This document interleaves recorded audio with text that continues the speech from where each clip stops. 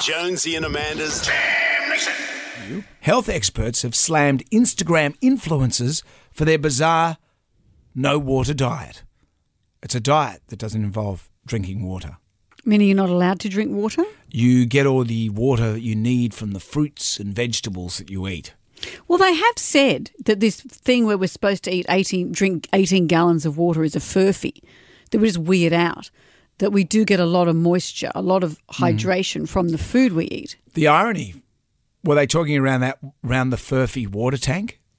Because that's where the stories came from. You know, So the history these of the Furphy water tank. So these influencers wouldn't be able to share any information because they're not hanging around the water cooler. No. I was looking at the same story you're talking about. A dietitian has said this is dangerous because it gives you constipation, poor mood, sleep and kidney damage. Who doesn't want that? Yeah. Well, you know, I've been on a few diets in my time, different sort of ones.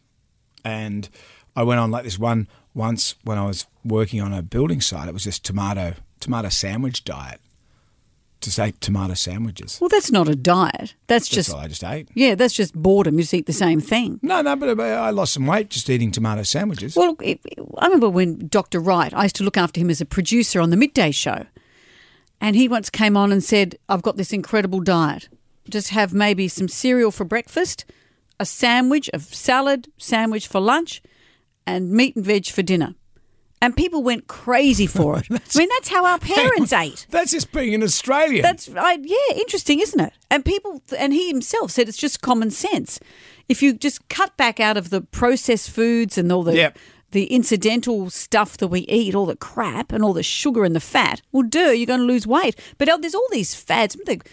One of the girls in the A-team said that she went on a cabbage soup diet before she went overseas. Hopefully she stopped before that long flight. Oh, imagine that. Because she just thought, this will be a good way to lose weight, the cabbage soup diet. When I was at school, there was the Israeli army diet. Yeah, what was that? None of us joined the Israeli army. Mm-hmm. Yes, we go and fight Palestine. I think you ate grapes for a week and then you had cheese for a week. What, just grapes and cheese? Yeah, so anything that limits your intake, you'll do it. 5-2, what is it? Oh, a lot of my friends have had success on the 5-2 diet. So it's the 2 days of fasting. Yes, the hard thing for us, I don't think it's possible for us to do it because we need blood sugars very early in the morning. I wouldn't be able to do this without eating. I saw her yesterday. I said, how are you going? And she said, I can't talk. I'm off to bed. I said, it's 6 o'clock. She goes, the sooner I go to sleep, the sooner I can eat. Yeah. My father-in-law was on the Pritikin diet. What'd that involve? I've forgotten what it had. That was just protein, wasn't it? Or was that Atkins? I'm not Pritikin? too sure. Oh. So he's on the Pritikin, and then while doing the Pritikin, he was drinking a cup of mud. Like a heavy coffee or something? No, it was just mud. Mud? He was drinking mud. He was just drinking a cup of mud. Really? Yeah.